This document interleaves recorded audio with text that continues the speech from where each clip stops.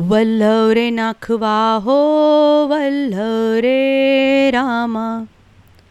Me Dolkar Dolkar Dolkar दर्याचा Raja.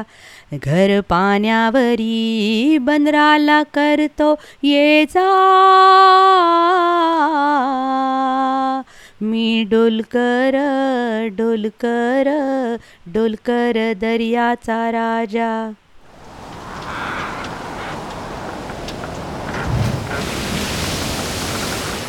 Books that स्पीकमध्ये तुम्हा सर्वांचं स्वागत आहे.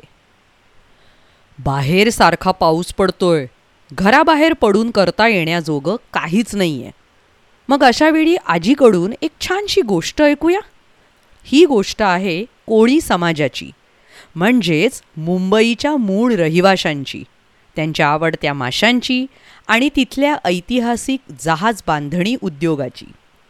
गोष्टीचं नाव आहे मुंबईची कहाणी, बंदर, बोंबील आणि जहाज बांधणी. Original story Bombay ducks, Bombay docks by Pratham books.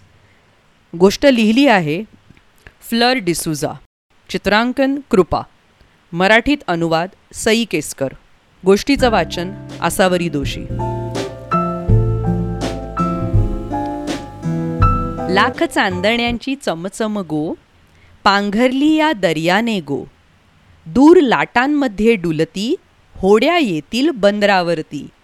भरून आणतील सागर मेवा, बोंबील त्यातले निवडून ठेवा. बांबूवर बोंबील उलटा लटके, 2-3 दिवस उन्हाचे चटके. हा बॉम्बे डक उगाच झाला, हा पक्षी नाय मासा, ओला किंवा खारवलेला. उन्हाळ्याच्या मोठ्या सुट्टीचा तो पहिला दिवस होता. पावसाळ्यापर्यंत आता शाळा बंद, वंदना म्हणाली. वंदना मुंबईच्या किनारपट्टीवर असणाऱ्या एका कोळीवाड्यात राहते. तिचा जन्म कोळी समाजात झाला. कोळी म्हणजे तर मुंबईचे आद्य रहिवासी. तिच्या घरी 2 बोटी आहेत. त्या बोटीतून तिचे बाबा आणि आजोबा रोज मासे पकडायला समुद्रात जातात. सुट्टीच्या दिवसात वंदनासुद्धा त्यांना मासे निवडून ठेवायला मदत करते. भरती ओहोटी आणि समुद्राचा रागरंग यावर मासेमारी करणाऱ्या बोटी समुद्रात कधी जाणार येणार ते ठरतं. आज तिच्या घरच्या बोटी पहाटे 3 वाजता परत आल्या होत्या. दिवस उजाडायला लागल्यावर पहाटेच्या मंद प्रकाशात सगळ्या बायका मासे निवडायच्या कामात गुंतल्या. आणखी काही वेळाने वंदना आणि तिच्या मैत्रिणी देखील त्यांना मदत करायला लागल्या. बॉम्बे डक किंवा बोंबील मासे बांबूच्या कनातीवर वाळवण्यासाठी टांगल्यावर दिसतात कसे, तर अगदी चकचकीत आणि गुबगुबीत कोयऱ्यांसारखे. कोळंबी स्वच्छ सिमेंटच्या चौकोनांमध्ये पसरून ठेवतात. वंदनाच्या उंचावरच्या घराच्या खिडकीतून तर हे दृश्य एखादी रंगीबेरंगी कापडांच्या तुकड्यांनी बनवलेली गोधडी पसरून ठेवावी ना, तसं मनोहारी दिसायचं. एप्रिल आणि मे हे 2 महिने वंदना आणि तिच्या घरच्यांसाठी सर्वाधिक कामाचे आणि दगदगीचे सुद्धा. मे महिना संपता संपताच सुरू होणारे जोराचे वारे आणि नंतर खवळलेला समुद्र या गोष्टी त्यांच्या छोट्याशा बोटींसाठी धोकादायक ठरू शकतात. त्यानंतर मात्र एकदा का दिवस रात्र पाऊस पडायला लागला की मग गप्पांसाठी आणि आरामासाठी भरपूर वेळ मिळतो. त्यावेळी घरातले सगळेजण आजीभोवती बसतात. एकीकडे तिच्या गोष्टी ऐकता ऐकता मासे पकडायच्या जाळ्यांची डागडुजीही करतात. वंदनाला सगळ्यात जास्त कुठल्या गोष्टी आवडतात माहितीये? आज आपण मुंबई म्हणून जिला ओळखतो त्या बेटावर पूर्वी फक्त मासेमारी करणारी शेकडो खेडीच अस्तित्वात होती ना, पार त्या काळातल्या गोष्टी. आजीने गोष्ट सांगायला सुरुवात केली. आपण आता म्हणतो की मुंबई 7 बेटांची, पण फार पूर्वी तर मुंबईत 25 बेटं होती. त्यांच्या किनाऱ्यावर मासेमारी करणाऱ्यांची छोटी छोटी खेडी होती. आजी म्हणाली, मग शहर आलं, त्याला रस्त्यांची, पुलांची आणि विकासाची भारी हाव सुटली. मग कोळीवाडे नाहीसे झाले. आज तर फक्त 36च कोळीवाडे शिल्लक राहिलेत. जरी आपले कोळीवाडे गेले ना, तरी बॉम्बे डक म्हणजे बोंबील मासे मात्र अजून शिल्लक आहेत. मासा असूनही त्याला बॉम्बे डक का म्हणतात असा प्रश्न पडला असेल ना तुला? आजीने वंदनाला विचारलं. आपण तर त्यांना बोंबील, बोमेलो नाही तर बोंबलव असंच म्हणत आलो आहोत. असं म्हणतात की बॉम्बे डक हे नाव मेल आगगाड्या किंवा पत्र म्हणजे डाक नेणाऱ्या आगगाड्यांमुळे पडलं. या डाकगाड्या पत्रांसोबतच बोंबीलही समुद्रापासून आत देशभर वाहून न्यायच्या. कालांतराने ब्रिटिशांच्या काळात डाकचं डक झालं. आजीने उलगडा केला. आजीच्या मते हा बॉम्बे डक मासा आणि इथली प्रसिद्ध डॉक्स म्हणजे गोद्या हेच तर मुंबईचं अगदी खास वैशिष्ट्य. आजी, जहाज बांधणी जिथे केली जायची त्या डॉक्सबद्दल आम्हाला आणखी गमती जमती सांग ना. वंदनाने आजीला आग्रह केला. ती अनेकदा बाबांसोबत ससून डॉकवर जायची. आजी सांगायला लागली, ही डॉकयार्ड बेटांच्या पूर्व किनारपट्टीवर उभारलेली होती. सुरुवातीला ही डॉकयार्ड म्हणजे साधी बंदरं किंवा धक्के होते. मग हळूहळू बोटी दुरुस्त करायला आणि जहाजं बांधायला गोदीसारखा त्यांचा उपयोग होऊ लागला. जेव्हा व्यापार वाढला तेव्हा तर मोठी जहाजंसुद्धा इथे बांधली जाऊ लागली.